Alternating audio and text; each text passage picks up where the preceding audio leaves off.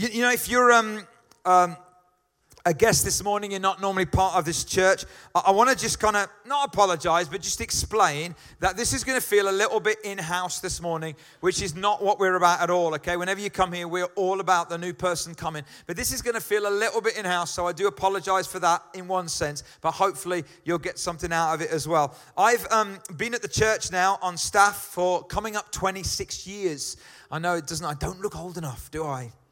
Okay, I do. I really do. Okay. And one of the things I'm really grateful for is my amazing wife, who is very releasing of me, and also the incredible leadership team I've got here at the church, who recognize that being in the same church and leading for a long time means that at times you need to get out of your church environment and you need to experience other things so that you can come back refreshed and renewed.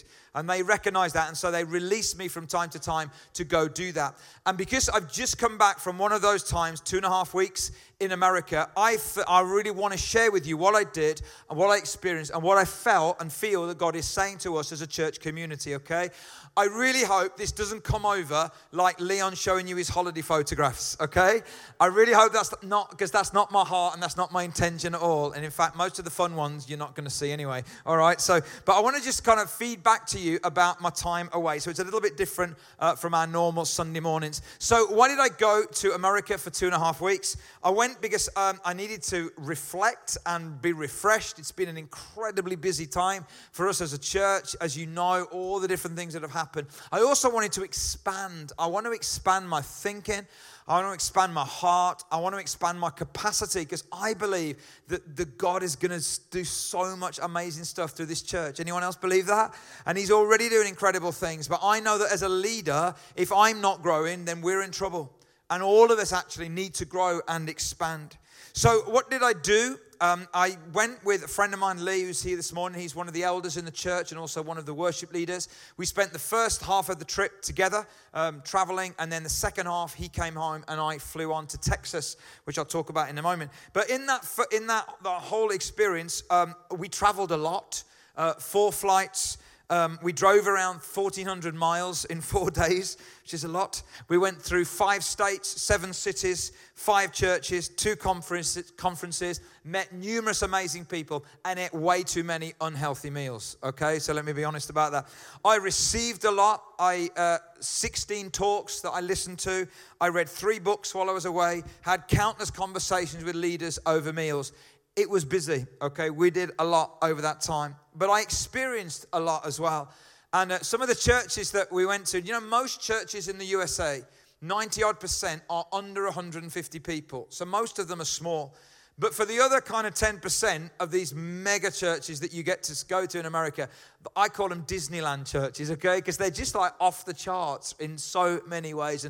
And there's maybe a photograph coming up, I don't know yet. So this is the foyer, like the atrium, at one of the campus churches. So this is a plant from North Point. North Point in Atlanta is a church of around 30,000 people. And I've been to North Point before, but I thought I'd go to one of the campus churches because they're multi-site. Last time I went, we weren't multi-site, but now we are. So this is like their Hagley, all right, or their Rowley. The only difference is there's 5,000 people that go to that church, and they have 45 paid members of staff. So it's like a Disneyland church. But it was absolutely amazing. As well as that, we went to Passion City Church, which is where Louis Giglio is the pastor, if you know Louis Giglio. Chris Tomlin. A lot of the worship songs that we sing are written out of that church in downtown Atlanta, an amazing church. And then in Texas, I went to this church called New Hope, which is a church much more similar to us. It's bigger than us. It's like 1,500 people, but it's so similar to us. They planted a church in a school 4 miles away a year ago. Sound familiar? They're a community of 60,000 people, and it's kind of like, these are my people. Do you know what I mean? Like we can relate to these guys, and that's Scott and Hillary, who I stayed with when I was in Texas for that week. So my highlights of the trip really were some of the amazing places that I went to. Not just churches. If you go to the next one, Adam. You can go to the next one, not me. That's it. So this church is Church of the Highlands in Birmingham, Alabama. It's great when me and Lee turned up and people said, "Where are you from?" And we said, "Birmingham." And they went, "Really?" And the funny thing is about when you go to the States, everyone comes up to you and says, "I love your accent." I'm a Brummie, all right? Our accent is the most hated accent in the country, but you love our accent, okay? And someone seriously said, at 4 o'clock, do you need to have tea? I said, only the Queen does that, okay? You've been watching way too much Crown, okay? Way too much of the Crown. But this was an amazing church of around 30,000 people, incredible churches. But it wasn't just the churches that we went to which made an impact, it was some of the places. And so Selma and Montgomery, these are two incredibly important places in the history of the civil rights movement, okay? It was 50 years since Martin Luther King was assassinated. And I'm very interested in American history, Civil War, and the civil rights as well. So we kind of went on a bit of a pilgrimage, which I'll talk to you about in a moment. But it wasn't the places that really impacted me, churches or cities or anything like that. It was the people that we met, which were mind-blowing. So this fella here has become a really good friend of mine. This is Festo from Tanzania. When I went to Texas, I was staying with Scott and Hillary. You saw that couple there that I didn't know. We were staying in their house, and their house is amazing, okay? It's an incredibly big house, very posh, all of that. And this guy, so basically the church, New Hope, they organized this conference. There was around 200 people there, so it was quite small, very relational. And they connect with people all around the world and bring them together for this conference of relationship. And one of the organizations is 10,000 Homes in South Africa that we partner with, and those guys are good friends of ours. So I was there in that capacity. And Festo, who you saw up on the screen there, is from Tanzania. And they got him to come out there for the conference. He'd never been on a plane in his life. He'd never been outside of Africa. He drove 10 hours from his home. He lives in the foothills of Mount Kilimanjaro. And he drove 10 hours to Dar es Salaam, then caught a 9-hour flight to Amsterdam, a 7-hour flight to Detroit, and a 3-hour flight to Dallas. He started on Sunday morning. He arrived with us on Tuesday evening.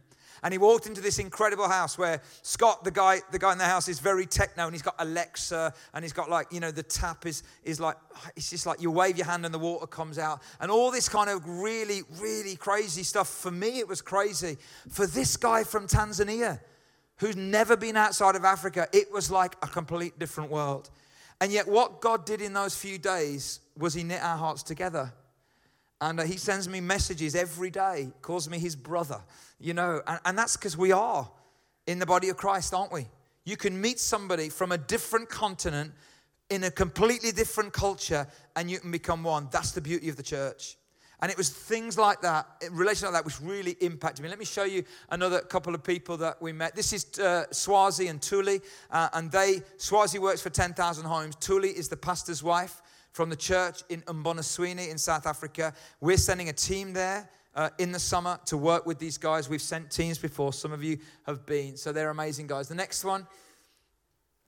This is Jeremy and Jen, who are from Texas, who have been friends of mine for over 12 years. And they head up the project 10,000 Homes, which we partner with. And the next one. Now, these guys are interesting. These guys are from an organization called Cowboys with a Mission. Come on.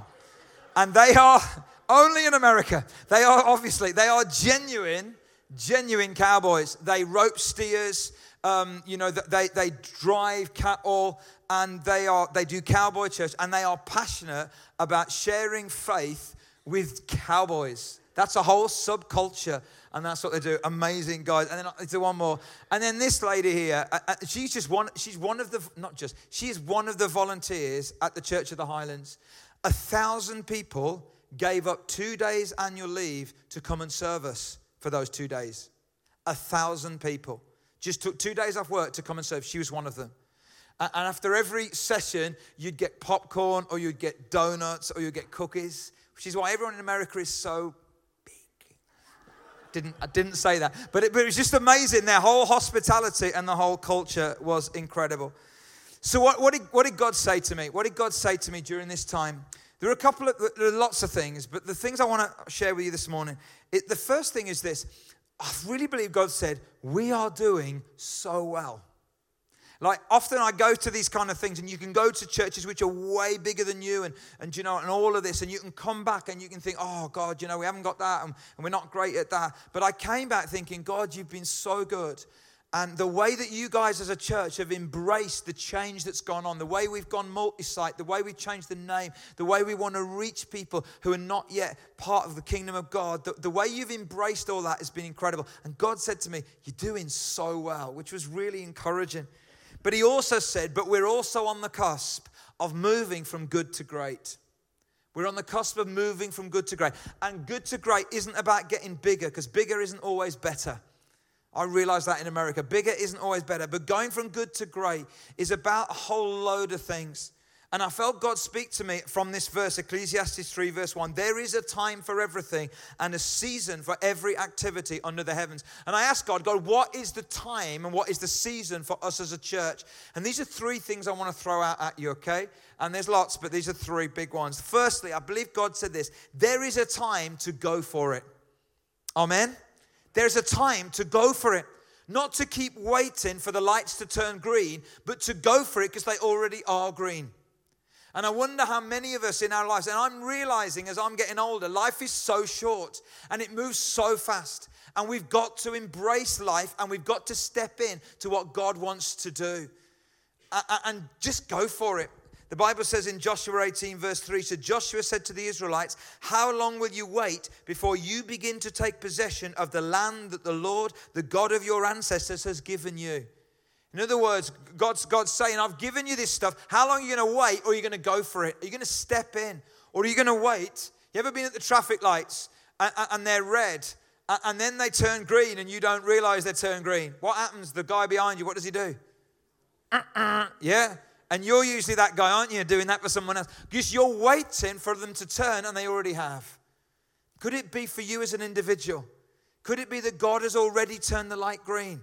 And you're waiting. Now is the time. There is a time to go for it, to step into it, to believe God and to move forward. The second thing, I want to miss those other verses out, Adam. The second thing is, and this is a big one, there's a time to cross a bridge.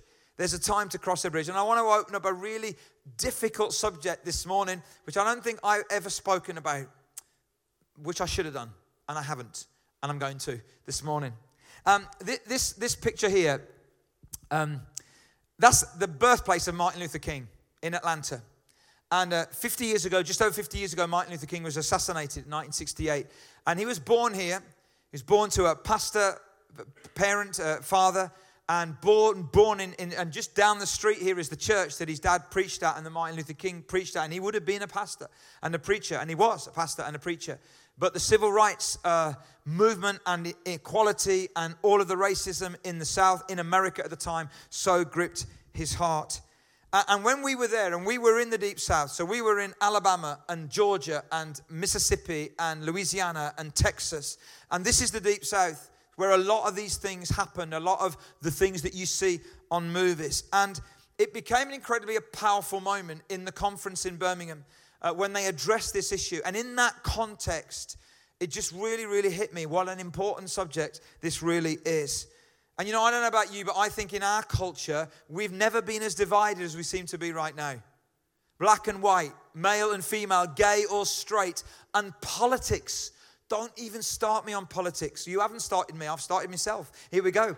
Because actually, what's happening with politics, and I'm seeing it on social media, and many people, including Christians, including some of us here, are getting lulled and drawn into this polarized kind of approach to life. Everybody who votes that way is that. Everybody who votes that way is that. That's not how we're meant to be, guys. You know, in the gym that I go to over the road, I'm friendly with many of the people there in the gym now. Some have faith and some are not. And one of the ladies that's a friend of mine, become a friend of mine, she's a local counselor. And she's a Christian who goes to another church. And we were on the treadmill the other week. And she said to me, do you know what? Someone stopped me after church and said, how can you be a... And said what the party what the party was. How can you be a that and be a Christian? That's tragic. That's tragic that somebody says, how can you vote that way and be a Christian? Because what we've done is we've polarized people and we've said, you're in that group and all of you are that, and I'm in this group and all of us are this. We've got to be bigger than that, haven't we? There's no way to live our life. That's no way to be cultural and to be prophetic to our culture. You see, let me show you this. This is nothing from the conference. This is something different. No, sorry, that one. That's the one. This is a photo, and this is called kintsugi, which is a Japanese art form where broken pieces of pottery are brought back together, and the value is greater after the breaking and the restoring of what it was before. And I think there's a prophetic word in here, isn't there, for us? When what's fractured, because the devil wants to fracture us, the enemy wants to fracture us, whether it's on racial lines or on sexuality lines or on political lines, he wants to fracture and break us. But when we come together and say, no, we're not going to do that, but actually we're stronger together, I think that becomes valuable and beautiful and prophetic. The devil's design is to fragment. God's design is always to restore and to reunite. Nowhere is this more powerful and painful than when it comes to race and the color of our skin. And I want to talk about this. At the conference, one of the guys, an African-American called Miles McPherson, who's the pastor of the Rock Church in San Diego, incredible communicator. He did a whole session on this, which so impacted us that I want to share some of what he shared. He said this: we are 99% genetically the same color. And we are 100% all made in the image of God. Can I hear an amen? Isn't that true?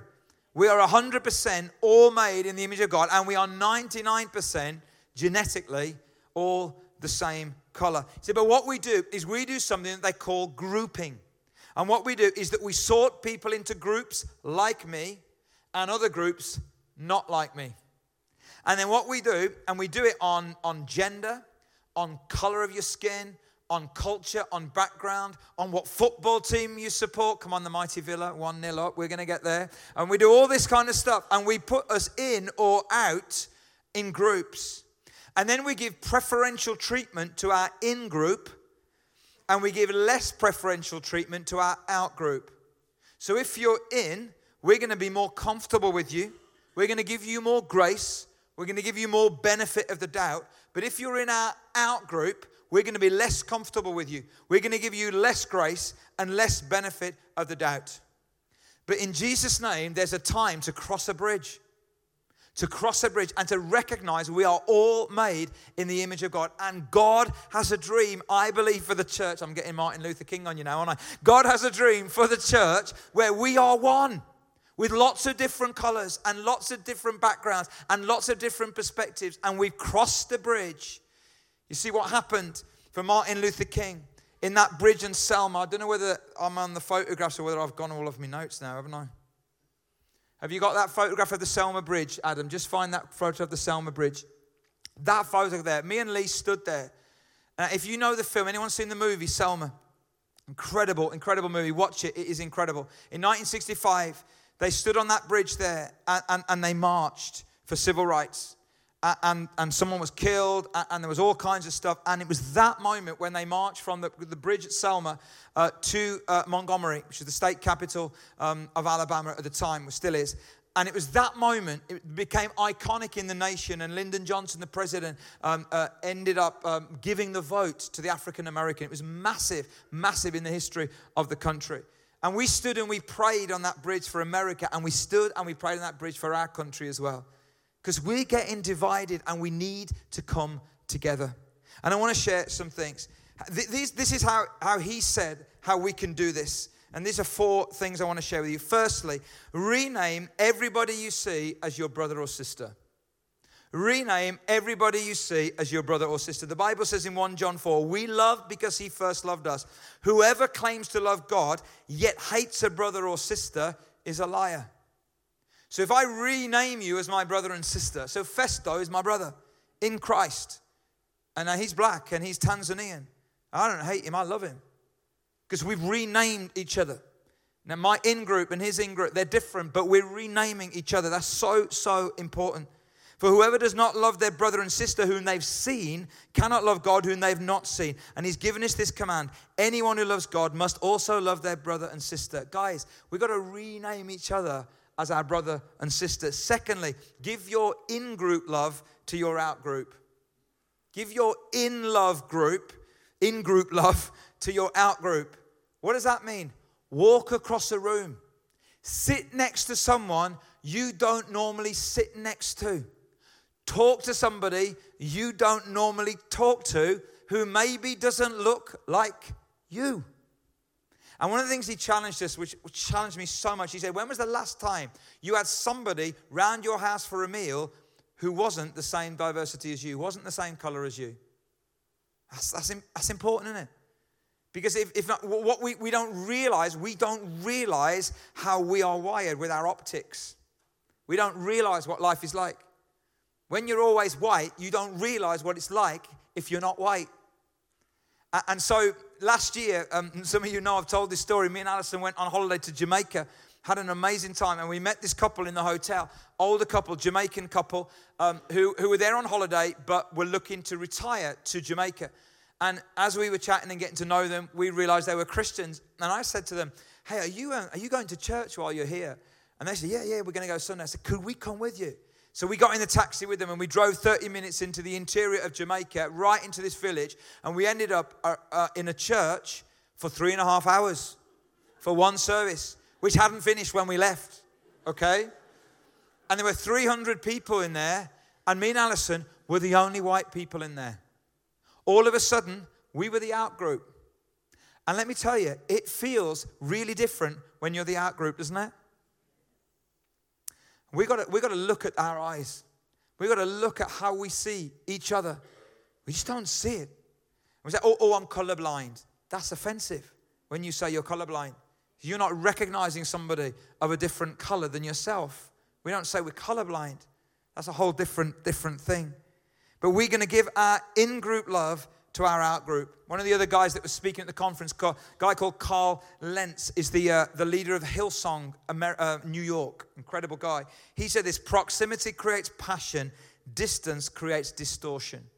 Proximity creates passion, distance creates distortion. So could we rename everybody? Rename each other as our brother and sister. Could we give our in-group love to our out-group? Thirdly, acknowledge your brother or sister's color. Acknowledge that.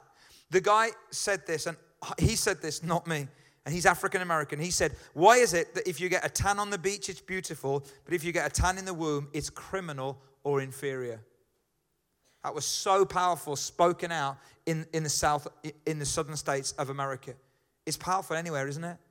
Why is it that you get a tan on the beach, it's beautiful. You get a tan in the womb, it's seen as criminal or inferior? Not in Jesus' name, is it? The devil says you have two options, white or colored. God says there's another option. I made you all colored. I made you all colored.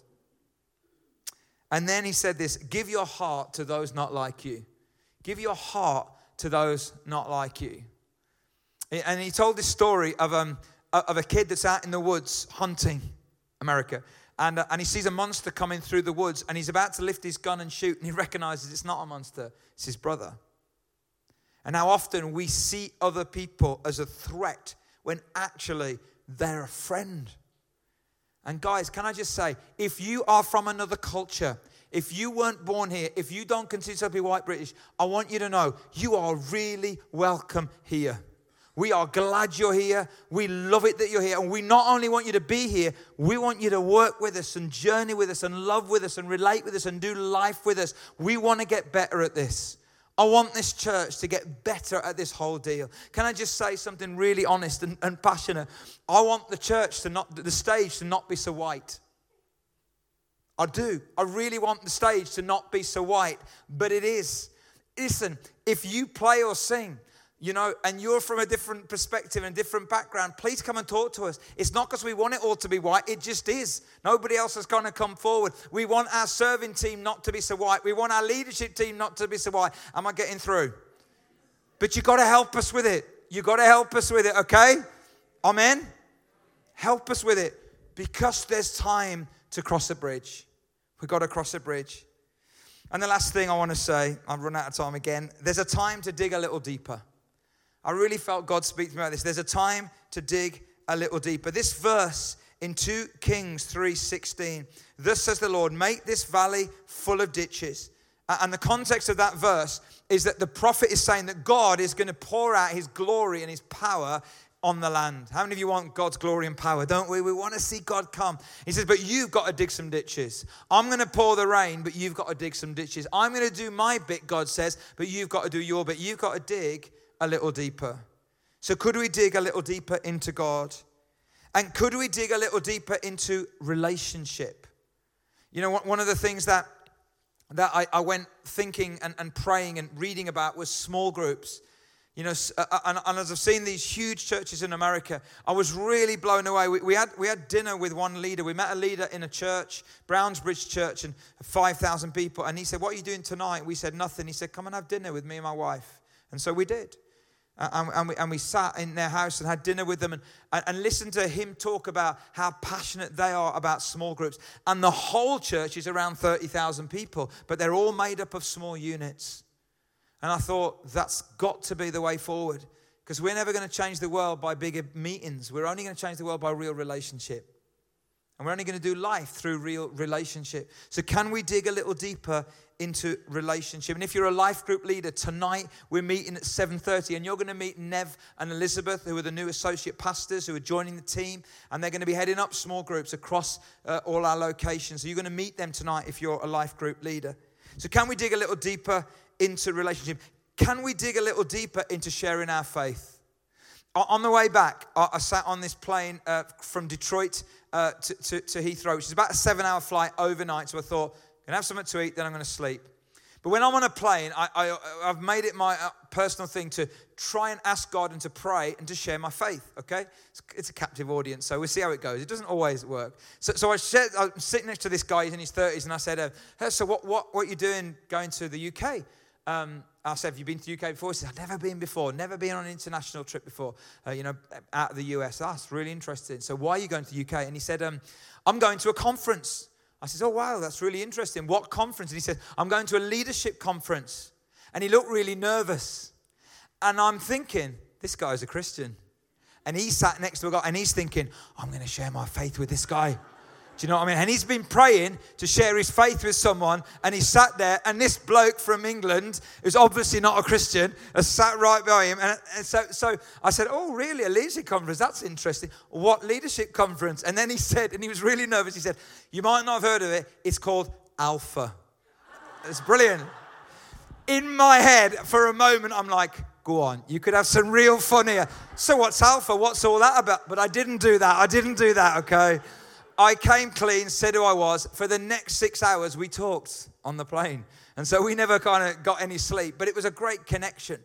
And that whole thing of just looking for opportunities to share your faith is huge. D.L. Moody was an American evangelist. And I found this out this week. I didn't know this. He spoke in front of thousands. Thousands and thousands of people became Christians through his preaching. But he said to God, "I want 100 people I know to come to faith through my life." And he prayed for them by name. And he knew them by name. By the time he died, 96 of them had become Christians. Listen to this. At his funeral, the other 4 gave their lives to Jesus. That blew me away. Isn't that amazing? I think, wow, God, could we dig a little deeper?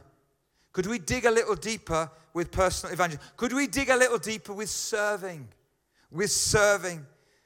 Can we go back to Brownsbridge Church, if we can find that, Adam? You're doing an amazing job, mate. This is Adam's first time doing the tech here at the back, and he's got a really complicated one with me. He's doing a phenomenal job. Let's give it up for Adam. Thank you, mate. Yeah, keep going forward, matey. Keep going. Another picture. Yeah, another one. No, it's later on than that. It's where it says Dream Central. It's around about there. Okay, forget it. Don't worry about it. So at this one church we went to, they were recruiting people for the children's ministry, okay? And as they were recruiting for the children's ministry, me and Lee thought, we'll jump in and we'll get recruited as well and see how they do it. And as we followed them around, I was absolutely amazed. Because they said, if you sign up for kids work or youth work, we want you to commit to every single week, unless you're on holiday. And the reason we want you to do that is that we're going to say to parents, you partner with us and you put your kid or your child in the kids or the youth ministry every single week, and our volunteers will build a relationship with them, and they will love them and get alongside them and help them follow Jesus. They'll come to their sporting events. They'll come to their prom with you as parents. They'll partner with you to see your kids follow Jesus for the rest of their lives. And those volunteers in their hundreds do it. Now, those guys work harder than we do, have less vacation than we do, and yet there's a passion. And I said to the leader, Tim, when we were at his house, how do you do this? This is like off the charts. He said, I don't really know. Something God is doing here has gripped people's hearts, and they want to serve like that. And I came back thinking, we've got some incredible volunteers in this church, but could we dig a little deeper for people to meet and follow Jesus for the rest of their lives? What an incredible challenge. We're gonna finish. I've run out of time. Why don't we stand together for a moment? I hope that hasn't been Leon on his holiday photographs. I hope you heard my heart behind that. And we're not going to sing a song as we finish, which is very radical, I know, but whoo, new day.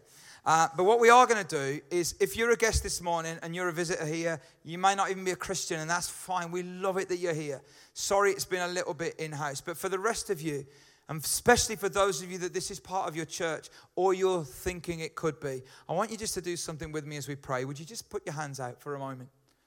Because I want us just to be open. There's a time to go for it. Jesus, I want to pray that we as individuals and as a church would not wait at the lights while they're already on green, but we would go for it. And God, I pray that we, with our hands open, would be the people who cross a bridge. May this church not be known for its buildings or for its music or for its media or for any of that. May this church be known by the way that we love one another. May this church be known by the way that we embrace difference and diversity. May this church be known by the way that we love. So God, may we be people with open hands who cross a bridge. And may we be people with open hands who dig a little deeper so that we could see you pour out your Spirit and your glory. And that you would flood this area with the power of your Spirit. And we would see hundreds and hundreds of people in a relationship with you. God, could we be those people, we pray? And everyone prayed. Amen. Amen. Guys, God bless you. Thank you for being with us so much. Tea and coffee at the back. If you want to sign up for anything, baptism, the Connect meal, partnership evening, all of that stuff is in the atrium. We will see you next week. Bless you.